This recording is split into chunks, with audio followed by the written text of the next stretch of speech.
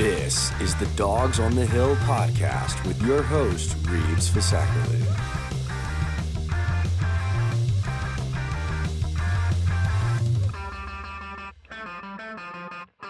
Welcome back to the Dogs on the Hill podcast. I'm your host, Reeves Fisackerly. It is Friday, February 10th, around 8:30 p.m. Eastern Standard Time. I thought the Nets would do everything that they could to keep Kevin Durant, and maybe they did. But after trading Kyrie Irving to the Mavericks, the Nets make a quick turnaround and trade Kevin Durant to the Phoenix Suns.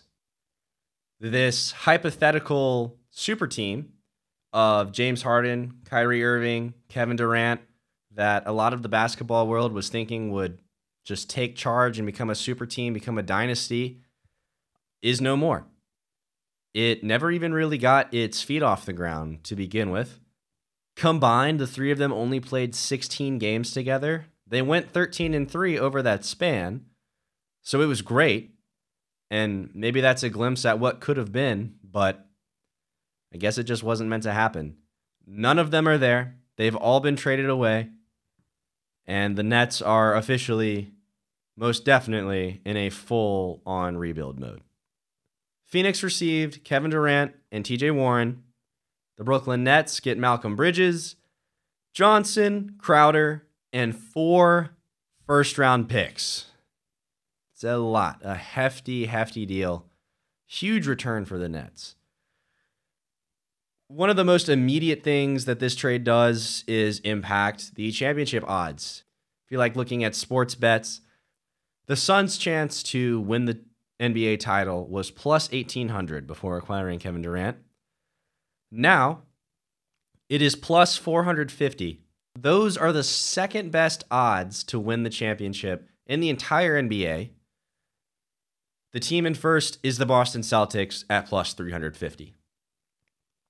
On the other side, the Nets, with Kyrie Irving and Kevin Durant, had a plus 700 chance. After trading Irving, it went down to plus 2,200. And now without Durant, it's at plus 10,000. So the Nets are so far out of this now without both of them. It's very rare that a player of Durant's caliber, one of the best players in the league, gets traded. So I'm a bit surprised, to be honest. I thought the Nets would do everything that they could to keep him. But no, he's gone. Kevin Durant is now alongside players such as Chris Paul and Devin Booker in Phoenix.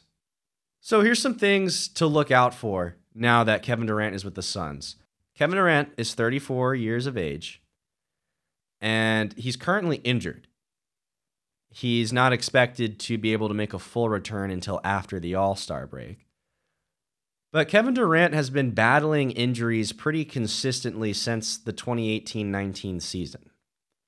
Chris Paul is 37 years of age and is showing to be in a bit of a decline. Paul also has a track record of postseason injuries. So, can the Suns stay healthy enough to win a title this season?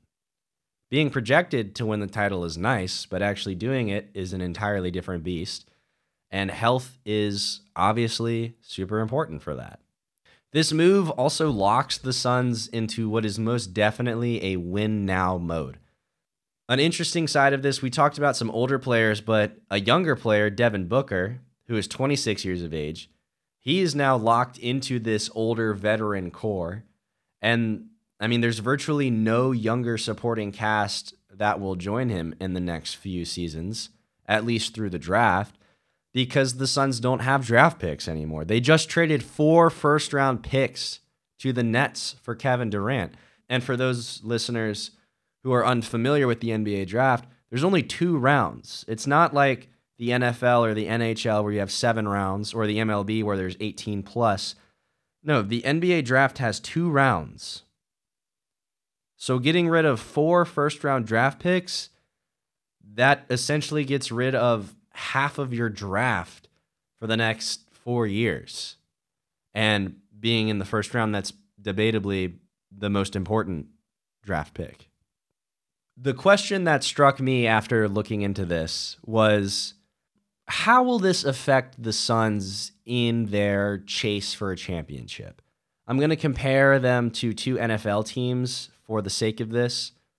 Are they going to turn into a yearly powerhouse contender, a yearly title contender, such as the Kansas City Chiefs? I mean, the Chiefs have made the AFC Championship for 6 years in a row. Or is this Suns team going to be like a 2021 season Los Angeles Rams? They did it. They put all the chips on the table. They went all in, and they got a Super Bowl winning roster, but they took a massive plummet the next year, and I don't know where the Rams are going to be going forward. So will the Suns be a frequent contender like the Chiefs or a one and done like the Rams? The Suns currently only sit at 6th in the Western Conference standings, so that's the last seed to be guaranteed a playoff spot, as again, seeds 7 through 10 have to go through the play-in tournament. They're currently 8.5 games behind the Nuggets, who are in first place in the Western Conference.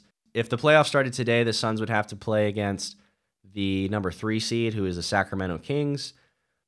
The Kings are also winning that division that they and the Suns are a part of. There's some huge news on the college football front that came out. Oklahoma and Texas will move to the SEC in 2024. This is 1 year earlier than they were scheduled to. Because of Texas and Oklahoma's contract with the Big 12, they would have had to stay until 2025, but the two universities will pay a combined $100 million payout to the Big 12 to leave a season early. Now, BYU, Cincinnati, Houston, and UCF are all going to join the Big 12 this year for the upcoming 2023 season. For this season, the Big 12 will consist of 14 teams. This will just be for 1 year.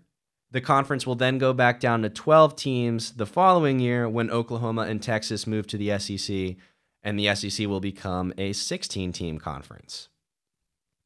When Oklahoma and Texas join, it has been confirmed that the SEC will get rid of the East and West divisions.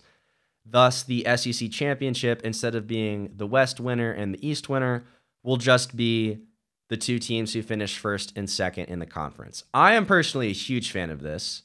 I am not a big advocate of divisions. I always liked how the Big 12 just let the two best teams in the conference duke it out in the conference championship. I like this.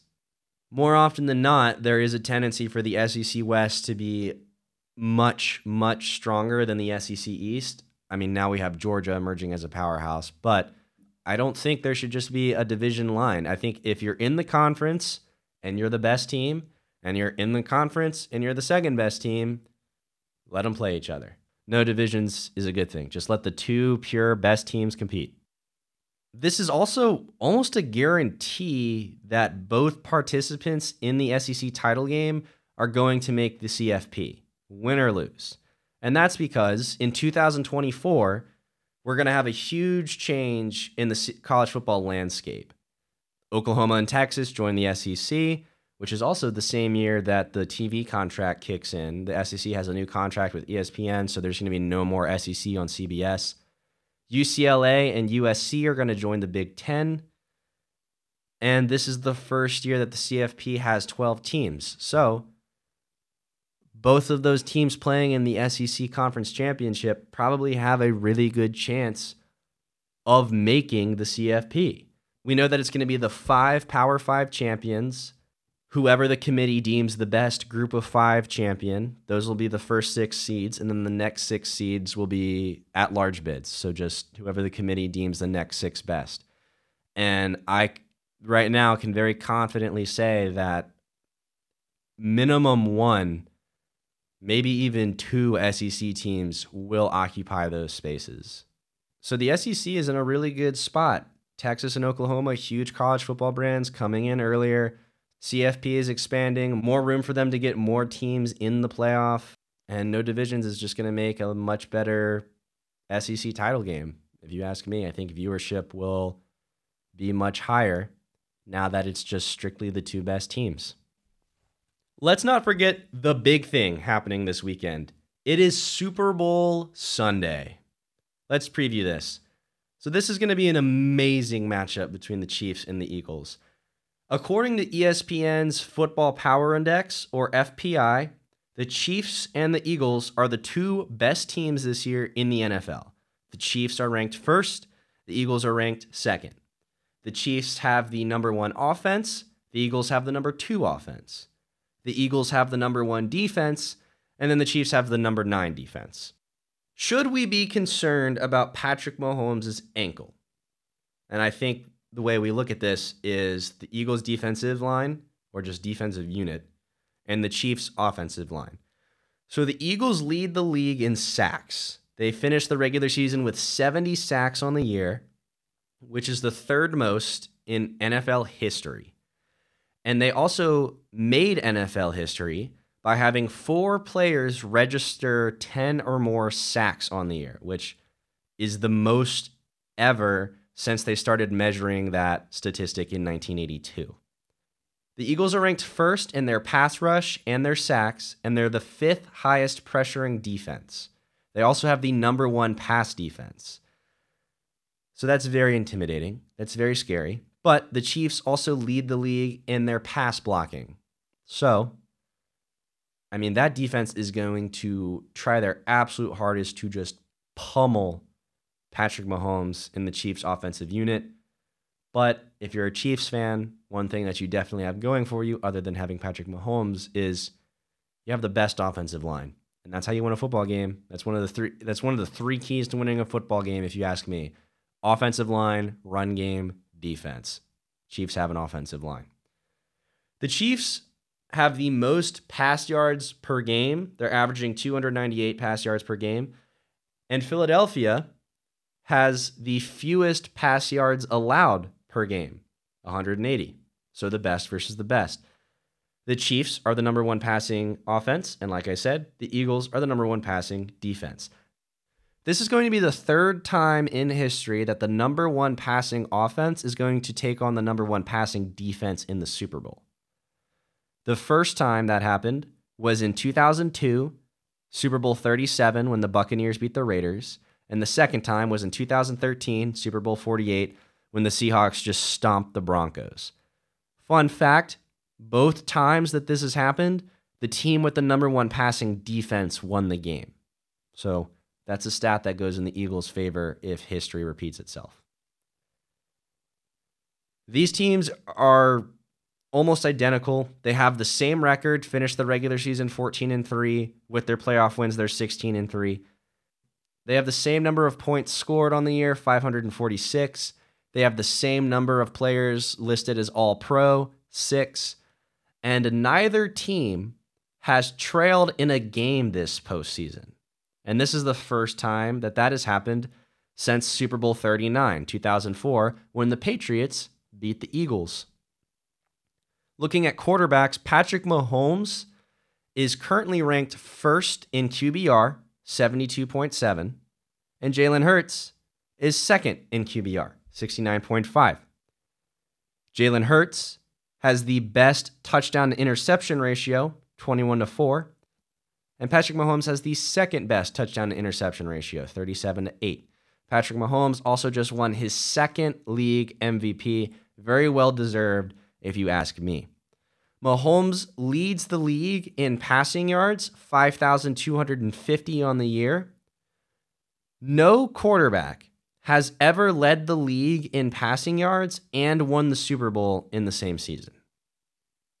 So I guess that's another thing going for the Eagles if history is to repeat itself. As far as tight ends go, Travis Kelce led the league, or led all tight ends, in receptions per game, yards per game, and yards after catch. Dallas Goedert, number 1 tight end for the Eagles, was top 5 in all of those categories as well. The Eagles may have an entire defensive unit that is super scary, but for the Chiefs defense, they have Chris Jones. Chris Jones has 17.5 sacks on the season, which is the third most all-time since 1982 when they started measuring that stat. And in the postseason alone, Jones has 8 pressures. So, with all of that, let's look at some betting odds. The current line, and it's stayed here for a while, is the Eagles by 1.5. The over-under, 51.0. And ESPN's FPI chance to win, Kansas City Chiefs, 51.8%. Philadelphia Eagles, 48.2%. This is going to be a wild Super Bowl. I think we're in for a treat. Two incredible defenses, two phenomenal offenses. I think this Super Bowl is going to be one that many fans of the game are going to remember for a while. And I just really hope that it lives up to that hype. A lot of these history repeating itself statistics do seem to favor the Eagles. I'm still rocking with the Chiefs. I really think that this is the Chiefs' year. They have just played incredible all year long. Every time they face a challenge, they know how to rebound from it.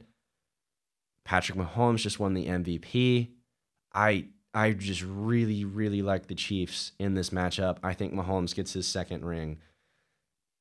Fun fact, too, the game that is in Arizona, whoever wins this game will have more wins in Arizona this season than the Cardinals did. So going into this game, the Chiefs are 1-0 in Glendale, the Eagles are 1-0, and the Cardinals are 1-8. So whoever wins the Super Bowl will have won more Cardinals home games than the Cardinals have. That's all I have for you today. Enjoy the Super Bowl on Sunday. Thank you so much for tuning in to this edition of the Dogs on the Hill podcast, and I hope to have you back next time.